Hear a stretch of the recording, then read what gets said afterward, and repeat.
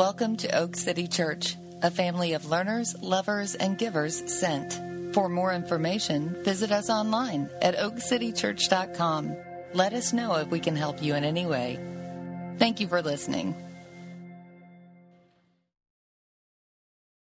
All right, thanks, Kelly. If you guys could stand up, I'm going to read the passage that I'm going to be preaching through today.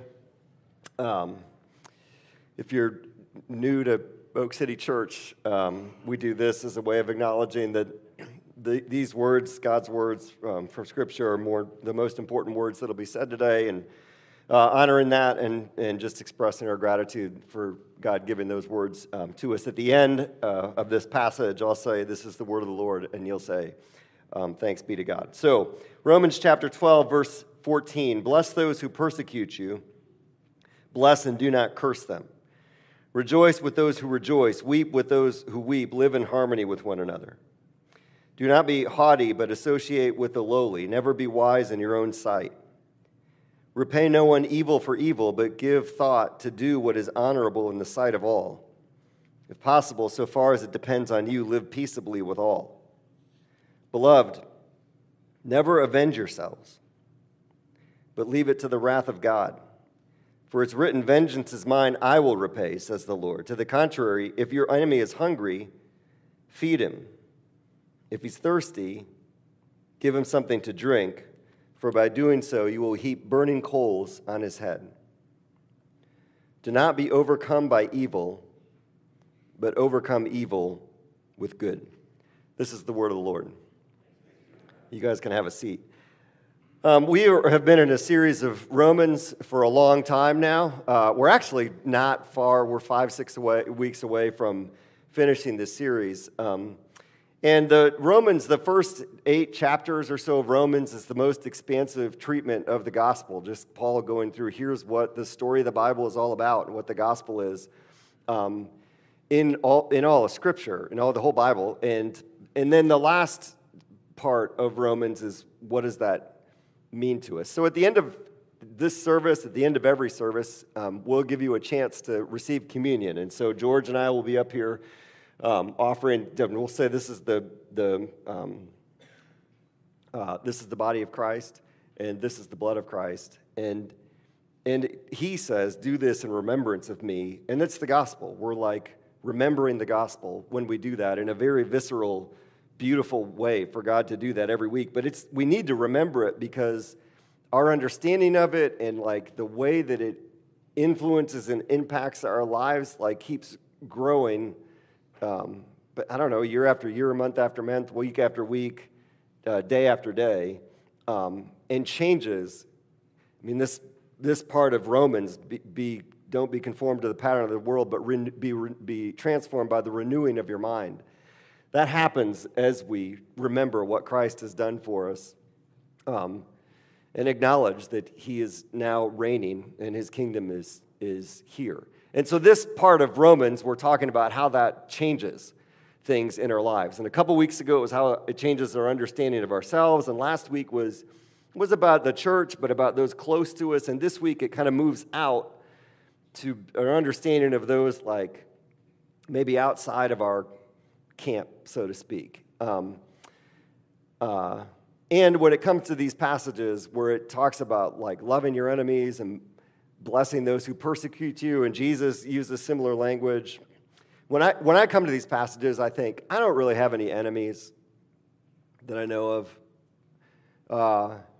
For me to say that I'm persecuted when there are people around the world that are actually persecuted just seems like a joke. You know what I mean? So I think, I don't have enemies, I'm not persecuted, let's just skip this one. And then I thought about it some more, and then I realized that maybe it applies to me more than I thought that it would. So let me go through this passage. It's roughly 5 like, don't do this, but do this instead statements, although the first one's opposite. And just kind of open up a can of worms here on where this hits us. So bless those who persecute you, bless and do not curse them. Rejoice with those who rejoice, weep with those who weep, live in harmony with one another. I'm a harmony guy. I'm a peacemaker. I like that. I'm Midwest nice. If you were here last week, A lot of you are southernly hospitable, even if you wanted to fight me last week for suggesting that your southern hospitality might be a little bit superficial. As I was saying that my Midwest nice might be a little passive-aggressive. And so, I think, who would I have to curse? But then I think, there are times when I curse at people, or curse, to curse is like to wish ill on somebody. And then I thought, yeah, I wish ill on people. Who have you wished ill on? Can you think of anybody that you've wished ill on this week?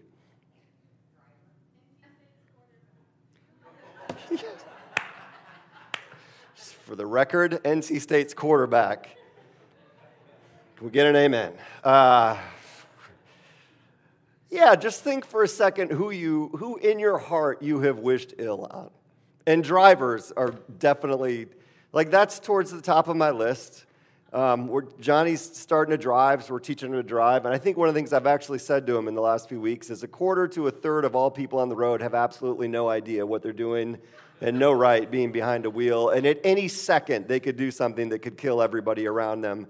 And so part of your education in driving is don't be one of those people, because all of us are that person every once in a while, hopefully not very often.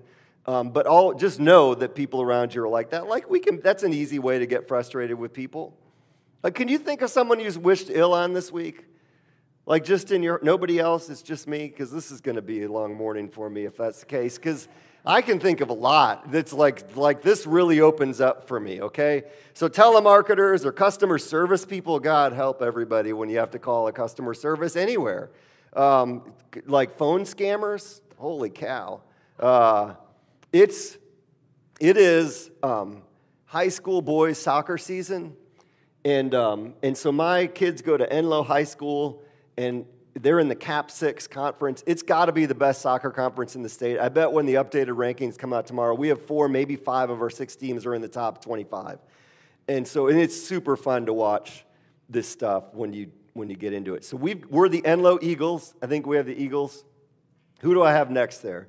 This is who's in the conference. This is the Broughton Caps. Got some Caps in here. This is the Athens Drive Jaguars. We have some Jaguars here at Oak City Church. This is the Sanderson Spartans. That's another school in our conference. The Leesville Road Pride. And then the last school is the Cardinal Gibbons Evil Empire. This is their mascot. It's a Catholic school. They got Darth Vader walking around on their sideline, sword and stuff like that. No, so Cardinal Gibbons I don't have any problem with their private Catholic high school. Don't have any problem with it. I have a problem with their private Catholic high school with more money than God himself being in a public school conference with my kids. And so have you been to Cardinal Gibbons? It's like a college campus over there. It's unbelievable. And they scholarship players. They say they don't recruit.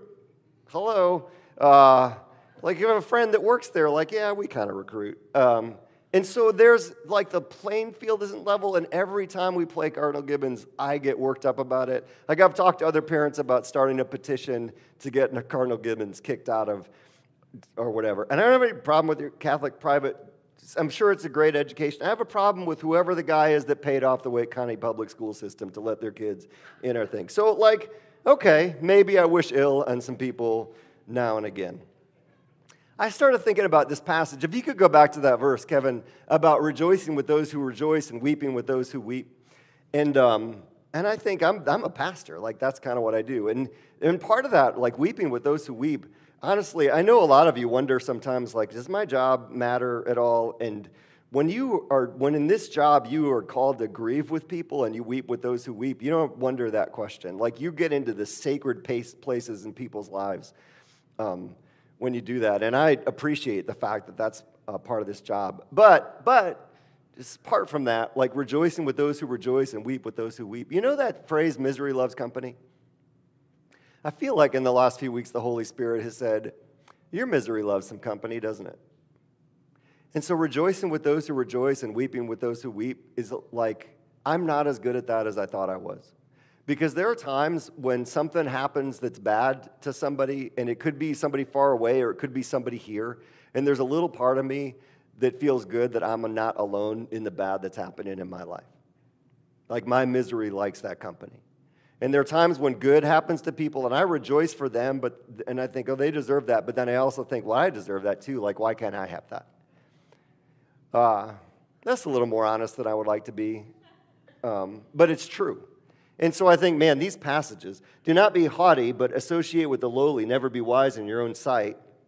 Again, I don't think this is a huge problem, but maybe it's because 90% of my time is spent with people that are in the same socioeconomic category as me. And maybe God wants to read our minds when we get to the street corner and there's somebody, holding a sign that is asking us for money. And like, what goes on in your head in those moments? Like, do you believe the sign? Come on. Is there like the tension of the moment of wanting to look somebody in the face and just dignify them because they're people, but not wanting to give them money because you couldn't give money to everybody, you wouldn't have any money yourself, and you just don't know what is going to happen with that money. And I've noticed now, I was at a street corner the other day where when there's two left-hand turn lanes, this one like built up to 6 or 7 cars and there's one car in this lane because there's a person right there and no one wants to like deal with the tension of that moment, so they're all in this lane. And so maybe we're not as good at that as we think we are. Even being on the sidelines at soccer games is interesting because and playing in a league, adult league, like because of you're just with different folks. So on our sidelines at Enloe, there's a guy who's the vice president of technology for some $12 billion company. Like, this guy's in a different stratosphere, with these things. And it's great. Like, the guy's great. I love talking to him. There's another family that has immigrated from Uganda and barely speak the language, and they're just scraping by. And so, but how does that tension play out, or do we hang out with each other at any point other than on the sideline of a soccer game? So again, like, not as easy as I thought. Repay no one evil for evil, but give thought to do what is honorable in the sight of all, if possible, as far as it depends upon you. Live peaceably, let all. I'm like, repay no one evil for evil. It's not like I'm scheming at how to get back to a neighbor about something, except for the lady that lives next door that called animal control on our dog when we let it out without a leash, and she apparently was scared that our yellow lab was going to attack her. And then her husband came out one day and is like, can't we just like let bygones be bygones? I'm like, your wife is the one that called the cops, man. Like, this isn't on me, it's on you. It was fine. It was fine. We're the neighbor that called the homeowners association about leaving our trash cans out. It's maybe. And I read this passage and I think, give thought to do what is honorable in the sight of all. What's honorable in the sight of all right now in our culture is to repay evil for evil, right? Cancel culture is a relatively new thing. A bunch of you have told me about how you're worried about getting fired for violating the cultural norm of the week in some way. And then I thought, and I've gone down this road before, but who doesn't love a good revenge fantasy? Like, how much money in Hollywood has been made with the storyline of a movie? If we're going to spend a half an hour creating an unequivocally evil villain who deserves zero mercy, and then we're going to spend an hour and a half hunting them down and giving them what they deserve in violent and graphic ways. Like, come on, be honest. Do you like that storyline? Because some of my favorite movies are that storyline. Maybe the most ridiculous one is, what do you think the most ridiculous one is? John Wick. It's John Wick. Like, whatever you do, don't mess with John Wick's dog, because he's coming after you, and it's not going to be pretty. The Taken movies, love those. The Jason Bourne movies, love those. Man on Fire, love those. Better yet are revenge fantasies that involve vindication, because who doesn't want to be vindicated? One of my favorite movie scenes is from Cars, which is not a revenge fantasy movie. But at the end of the movie, when the Hudson Hornet returns as the crew chief for Lightning McQueen at the big race, and everyone's like, that guy's been gone for 50 years, and we did him wrong, and now he's back, yay, Hudson Hornet. Like, he's vindicated. Or Gladiator is one of my favorite. I can't pass by Gladiator when it's on the TV. And that is a revenge fantasy where the guy gets vindicated and Commodus gets it in the end.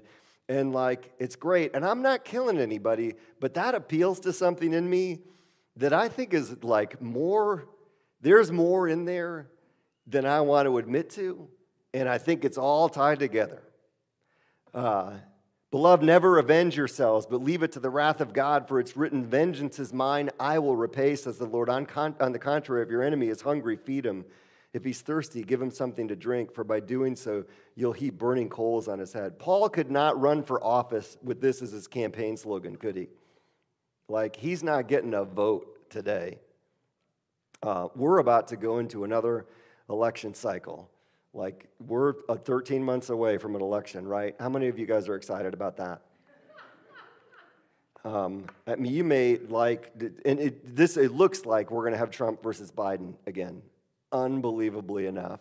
Like, it's like, I try not to be political, and you might like one of those guys. I don't. I just think, I don't know what it means about us that we're back here with these guys again. Something's not working. And I don't like what they reveal about us. And I'm not freaked out about it. The founding fathers were smart enough to have a separation of powers. We don't have a king. None of these guys can screw stuff up completely. It's not as bad as everybody thought it was in either case. But how many of you have lost a relationship in the last 10 years over politics? How many of you have lost a friendship over politics? How many of you have somebody in your family that you just avoid completely because of politics? Have we ever lived through times when people are so on edge and ready to give it to each other? My brother-in-law, he runs a soccer club, youth soccer club in Southern Oregon, so small soccer club. And he was telling us stories a few months ago about how they had tryouts and this kid didn't make the team he wants. So the kid's dad called Dave and threatened to sue him, said, "You'll be hearing from my lawyers." He had another situation where on their complex, their soccer complex, he realized there was like a stampede coming across the complex. Apparently, and I think I have this right, it was a U7 or U8 girls game. Two parents got into it, and one of them said, "I'm going back to my car to get a weapon." And like the whole thing, what is wrong with us? Never avenge evil for evil unless you're at a U7 girls soccer game. In that case, it's so important that you need to make sure you get it right. Gun violence is like we're on edge. And I am a guns don't kill people, people kill people person. I also think it's a little bit weird how many guns we have. Like, we're going to shoot guns in a few weeks. It's fine. But like, people post pictures of all their guns on the internet. Like, it's weird, you know? And it plays into road rage is a different equation than it was 10 years ago because someone might actually shoot you. Like you got to be careful with that. You see those stories every couple weeks. Late night TV has become an echo chamber used to shame your enemies. The 24-hour news cycle just fuels fear and anger and drives up ad revenue, and we're pawns in that and don't even realize it. Social media allows us to take shots at people without having to interact with the people that we're shooting at. It all plays into cancel culture. So maybe these verses were a little bit more relevant than I thought they were at the beginning. And he ends it saying, "Don't be overcome by evil, but overcome evil with good." And I think, man, it feels like evil is encroaching. Like that spirit of revenge, of I'm right and you're wrong, and just kind of bucking up to a fight is encroaching further and further on us. And overcoming evil with good. Oof. Seems tough.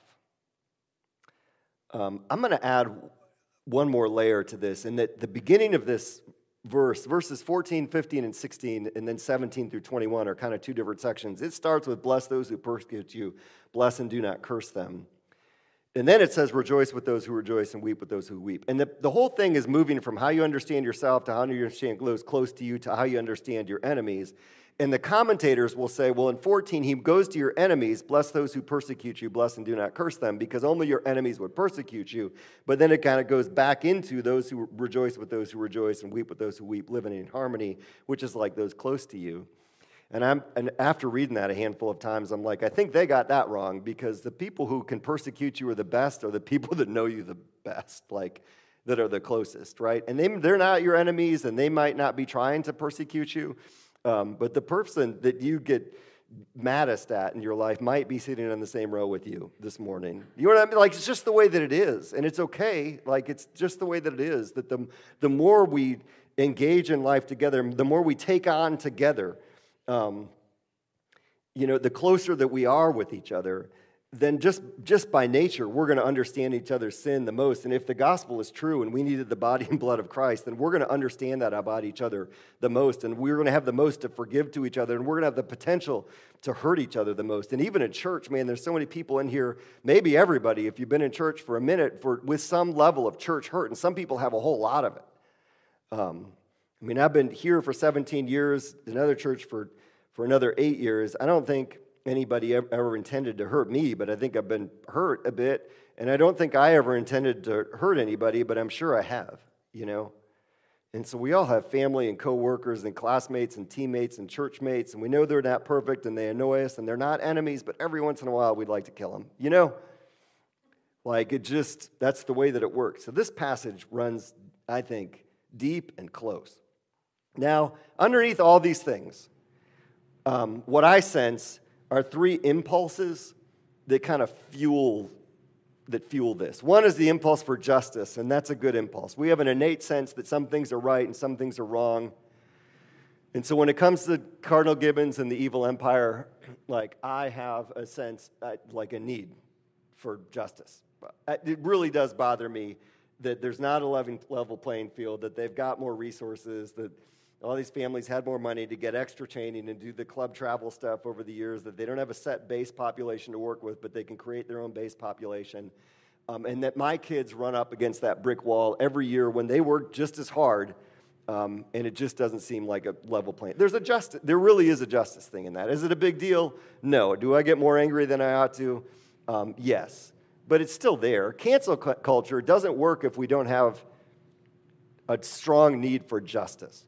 One of the great ironies of our time, to me, is that we just refer to science for everything as the ultimate authority, and more people are understanding of where we came from as a Darwinistic origin story, which none of that has any room for justice. There's no objective good or evil. It's all subjective. And yet, on the other side, our impulse for justice is leading us more and more to this cancel culture. They deserve to get it, and I'm going to give it to them type of thing. And they're totally inconsistent. And so you need that. We find an issue that seems clearly unjust, look out, right? The one I thought about was the Central Park dog walker. You remember that one? Do you remember that one? Nobody remembers. So, how many people, months or years later, heard the follow-up on it? Because there was a whole lot more to that story. But as soon as that lady, it was that a white woman had called the police on a black guy in Central Park about the dog walking thing, and instantly her life was over, But as it came out, the guy had this problem before with people and run-ins, and he baited her. It was a whole thing. But what we see is something that says, nope, this is right, this is wrong, punish her. And we do that over and over again. J.K. Rowling, the Harry Potter lady, is fascinating because she was canceled by the right at first, and now she's been canceled by the left. There is a podcast, The Witch Trials of J.K. Rowling, which is fascinating. It's a good listen to understand what's going on. And she's interesting. Chris Harrison got canceled. How many of you know who Chris Harrison is? That was really just a test. I have no idea who Chris Harrison is. He came up on a list of people that had gotten canceled. He hosted The Bachelor. Do I have that right? For 20 years. And that's fine if you watch The Bachelor. I'm not trying to cancel you or shame you for that. We cancel me. I just thought if I talk about Gladiator, maybe I should talk about The Bachelor. He apparently supported a woman on the show who had gone to a party she shouldn't have in college, which if you went to parties in college, you probably went to a party that you shouldn't have. And I speak as one who had some experience with that, but he got canceled. Someone pointed out that recently George Washington, Abraham Lincoln, and Thomas Jefferson have been canceled, right? Anybody on the left who said anything remotely positive about Trump and anybody on the right that claimed Biden actually won the 2022 election, they've all been canceled. We've got this intense sense of justice and an impulse, which is great, but it's warped, man, and it's hungry to make a bigger deal out of things than they are, and is for some reason right now incapable of forgiving. I was listening to someone the other day talk about politicians don't have the luxury of forgiving anybody right now, and I think that's largely true. So that impulse, there's an impulse for self-righteousness, for self-justification, And so when I find a situation, this is road rage, right? When I find a situation where I'm clearly right and someone else is clearly wrong, and we can't talk about it because we're in different cars, and I'm the judge, jury, and executioner, that is like emotional crack. But it's not just at a distance, right? It's worse when it's close. When you've got tension in your family and someone does something that is clearly, like it's most of the time it's gray, but in this situation it's black and white, and there's just parts of that want to like glob onto that and make that everything, because in this instance it's clear. And so that impulse for self-righteousness, I mean, explains road rage and explains revenge fantasy movies and why they're so popular, and cancel culture and what's going on in politics right now, and why Fox News and MSNBC, depending on your preference, are so popular. And then an impulse for control, which is the situation where it's not gray, but it's black and white, and we know that we can do something about it. And when we can do something about it, we want to do something about it. And the cousin of control is probably certainty, because we want situations where we're sure that we're right about it. Let me step further into everything and say that there are just some things with COVID where people, and some of you guys, and we can talk about it, you know, some people are so certain about stuff, like whether masks, some people are certain that masks work and other people are certain that they didn't work, and I'm like, I don't know. And the same with the vaccine. Y'all, I got the vaccine, and after my second dose, a week later, I realized that my ears were ringing, and they're still ringing 2.5 years later. Like, that was not good for me. But I'm still not certain it was like the wrong thing for everybody. But we want to like get into our camps and be certain and have control. Now, this whole passage is set up in all this part of Romans. Don't be conformed to this world, but be transformed by the renewal of your mind. And what renews our mind is the gospel. The reality of what Christ has done for us renews our mind. And this passage, maybe as much as any that we're going to read, man, is we need to be renewed. And so I think this is what it looks like. We don't need to cling to control because God's the one that's in control. And so we got to recognize that impulse for control, like, is fine in some ways, but in some ways, it's way beyond what it is supposed to be. And so this, when it comes to control, this is a passage that routinely comes back to my mind. This is Peter at his sermon at Pentecost when the church starts, and the Holy Spirit's come down, their tongues of fire, and they gathered a crowd.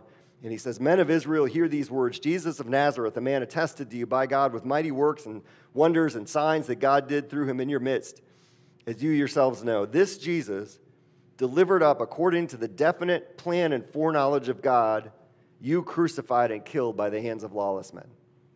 And part of what that says to me is when it looked to us like everything was out of control, when the bad guys had won and they had put the good guy on the cross, they'd put Jesus on the cross, out of control. Evil has won. He says, no, that was according to the definite plan and foreknowledge of God. God was in control the whole time, and God was winning. And I just think that messes with our ideas of control and right and wrong and what is going on and our perception of what is going on. Right? And it's telling us, like, God is, as everything else in Scripture tells us, God is the one who's in control.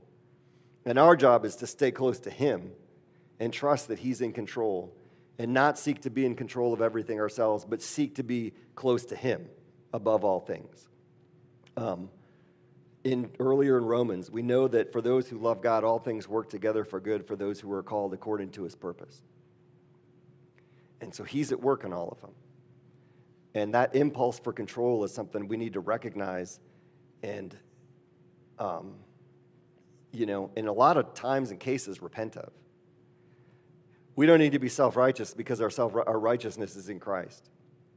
This is a passage from Philippians after Paul lists all the things he could place his righteousness in, all the things that he could go to bed at night, put his head down in the pillow, and think, I am okay because I am a Hebrew of Hebrews, and as to the law, full of zeal, and all these things that in his day were like big things. And I don't know what we could rest our righteousness on and say, I am good or I'm better than somebody else, and so I can be okay with myself. And Paul says, indeed, I count everything as loss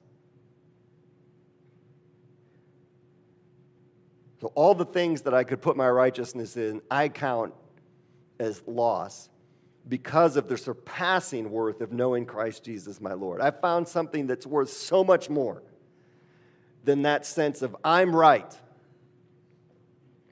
For his sake, I've suffered the loss of all things.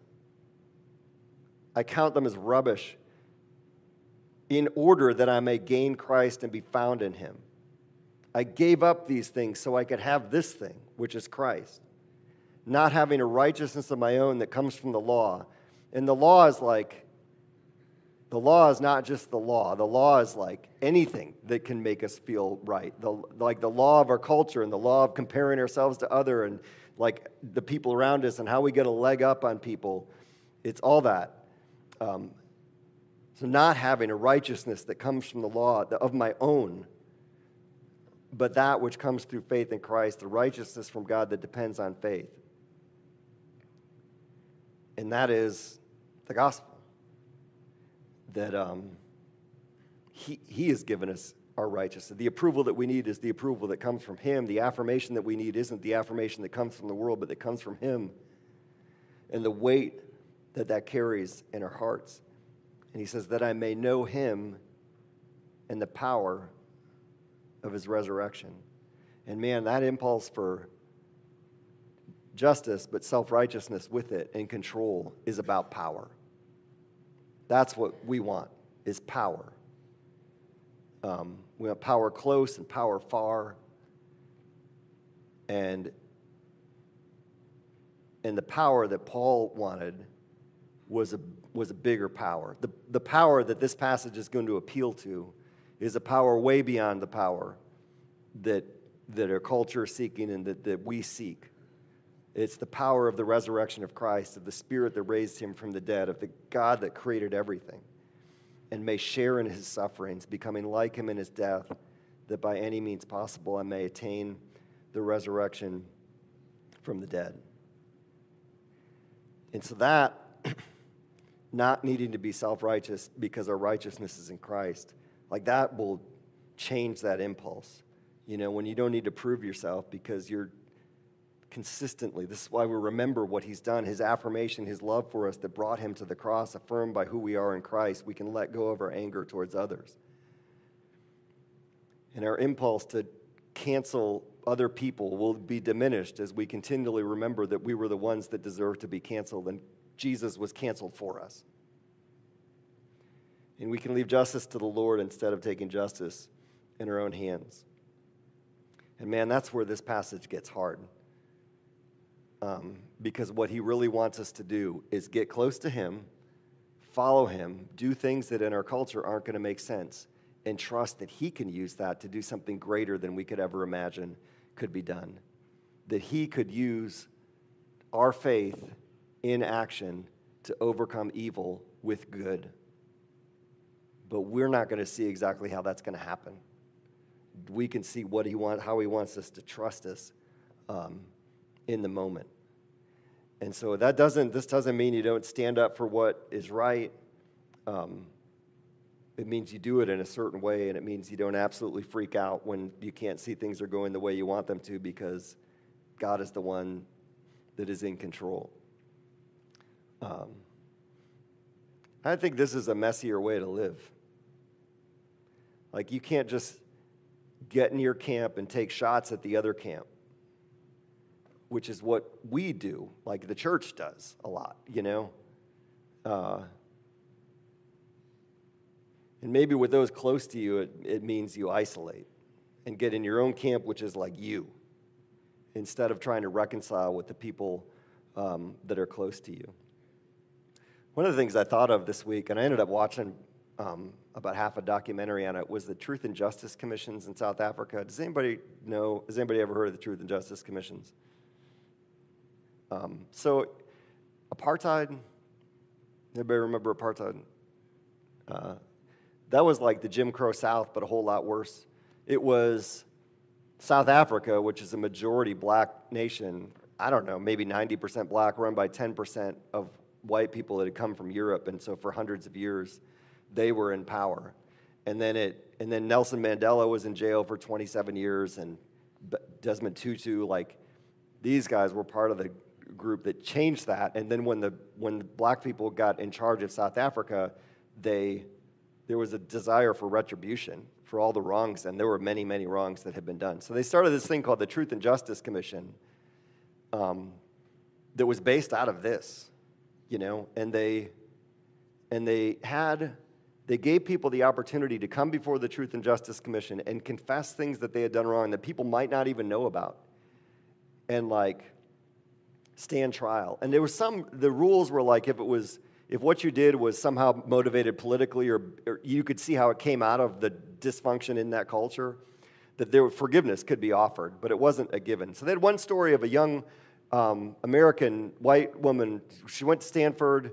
She was over there to help end apartheid, and then she just ended up in the wrong place at the wrong time, and a mob killed her. And then as it came out in the thing, that they'd mobbed the guys that killed her didn't know what she was there for, and then they figured out what she was there for, and their mom was talking to her mom, and people were crying, and it was messy, but there was reconciliation. It was beautiful, but it was messy. And there was another story, the Craddock Four, which were 4 young black activists that were killed by a South African. The one police guy was the guy that they interviewed for the thing. And man, they showed this guy, it was really well done. They showed him at his church and stuff, he thought he was doing the right thing by killing these guys. I don't know how you get there. And so, but he wanted, he just couldn't live with it. He wanted resolution. And I'm not sure that I'm not sure if they forgave him or not, or one of the 4 guys wasn't political or whatever, but that was an attempt, and in large part it worked to overcome evil with good. But that's hard. And that's where, with this, this is hard. In a distance, the political climate of our culture right now, when what appeals in our political climate is the appearance of certainty, the appearance of control, the appearance of power, I think by people on both sides who are not certain and do not have control. And in that, we're called to acknowledge a lack of certainty and trust that God is the one that's in control. And really, it can't help but feel like to appear weak while appealing to a strength that is way beyond the bluster of our time. I don't know what to say about that other than that, because it seems really, really hard, and that's what he's called us to. But it's that impulse for justice. It's giving up the impulse for self-righteousness, because our righteousness is in Christ, so we don't need to win an argument. And it's trusting that God is the one that's in control, that the king's heart is a stream of water in the hand of the Lord, and the Lord will turn it wherever he will. And then when it looked like the bad guy was winning, God knew exactly what he was doing. And to cling to that for us in ways that maybe we haven't had to do that before. And so it's hard at a distance, and maybe it's even harder with the personal issues that are closer, where you're trying to, but maybe not, where you're trying to identify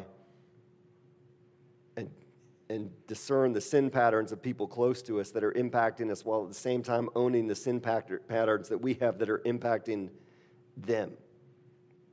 I think that's what this passage is calling us to. And so I don't need to fear, because God is in control. And I think a lot of our fear is based on, rightly, just thinking things are out of control. Who knows what's going to happen the next year? Who knows what's going to happen the day after that election? But being able to trust that God is the one that's in control. Not needing to be right because my righteousness comes from God. And knowing that I can be an instrument of good because God will multiply my efforts. And so we can be an instrument of God when the things that we do don't make sense to the people, to us even, or to the people around us. The verses don't just say don't hurt anybody. They call for us to be a blessing in situations where that doesn't make sense. Bless those who persecute you. Bless and do not curse. Don't be arrogant, but associate with the lowly. Not just don't be arrogant, but associate with the lowly. Repay no one evil for evil, but live peaceably. Don't avenge yourselves, leave it to the wrath of God. But if your enemy is hungry, feed him. And if he's thirsty, give him something to drink. Don't be overcome by evil, but overcome evil with good. And this, this is like a super concrete manifestation of living like Jesus lived. Jesus didn't wipe out his enemies. Jesus let himself be wiped out so that he could be reconciled with his enemies. And what Jesus is calling us to do in these verses is to love others the way that he loved us. From Romans 5, if while we were enemies, we were reconciled to God by the death of his Son. And that's clearly what he said. We were enemies. We were enemies. And instead of taking vengeance on us, he reconciled us by the work of his Son. And now he's calling us to do the same thing. Much more now that we are reconciled shall we be saved by his life. More than that, we rejoice in God through our Lord Jesus Christ Jesus, through whom we've now received reconciliation. And so whatever that is in you, like we can't genuinely understand the gospel, receive week by week communion, remember the work of Christ on our behalf, and keep pummeling the people around us. Like that should be a real disconnect for us. Because Jesus did for us what he's asking us to do for them.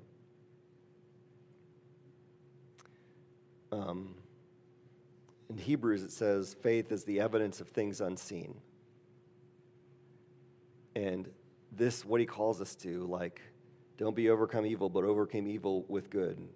And if your enemy's hungry, feed him, and if they're thirsty, give them something to drink, is evidence to someone that you're trusting in something that's more powerful, that you don't need to be in control because you really trust that there's something more powerful, that you don't need to prove your own righteousness because your righteousness comes from someplace else that they don't understand. That is the evidence, the tangible loving our enemies, whether they're close or far, is the evidence of things unseen, of the reality of God's work in our lives. And when Paul talks about sharing in the sufferings of Christ, it's in those moments that we share in the sufferings of Christ because that's the way he loved us and suffered in his love to redeem us. And that's where we get to be a part of what God's doing. But that's hard. I did think about my favorite movies. Cars. I love Cars. But at the end, it's about redemption. Like, it's about vindication, but it's about redemption. At the end of it, when Lightning McQueen stops short of the finish line and lets the evil guy win, lets Chick Hicks win.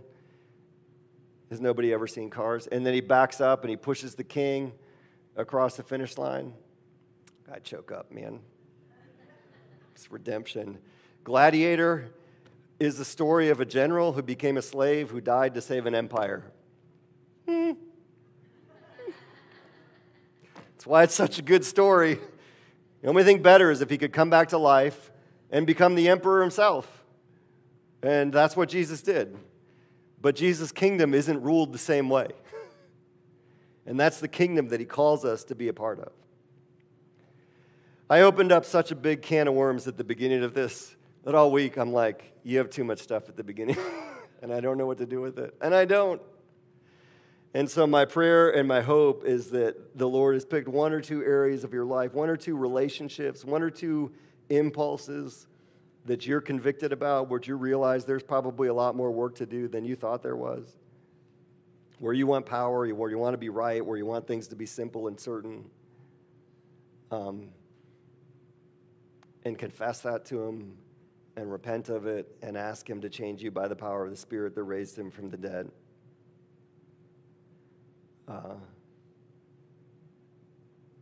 And that he would put in us something where he wants us to overcome evil with good, whether that be in what's going on in our culture, whether that be something to do with the church or a church hurt issue or in your neighborhood or your workplace or in your home, where he calls us into a step of faith, and we trust that he's at work in it. Father, thanks for these words. I pray that your Spirit would speak into our hearts in very specific places, Lord, where you want us to bless those who persecute us, bless and do not curse, whether they know they're persecuting us or not, where you call us not to avenge, but to know that you've said vengeance is yours, justice is yours. You are a just God. The cross shows us that more than anything. But we need to trust you with that. And where you would give us the strength and the courage and the wisdom to, if our enemy is hungry, feed them, and if they're thirsty, give them something to drink. And know that in that, you have the power and the capacity to overcome evil with good by the things that you call us into, and that you give us a chance to get a glimpse of that. We love you and pray this in Jesus' name.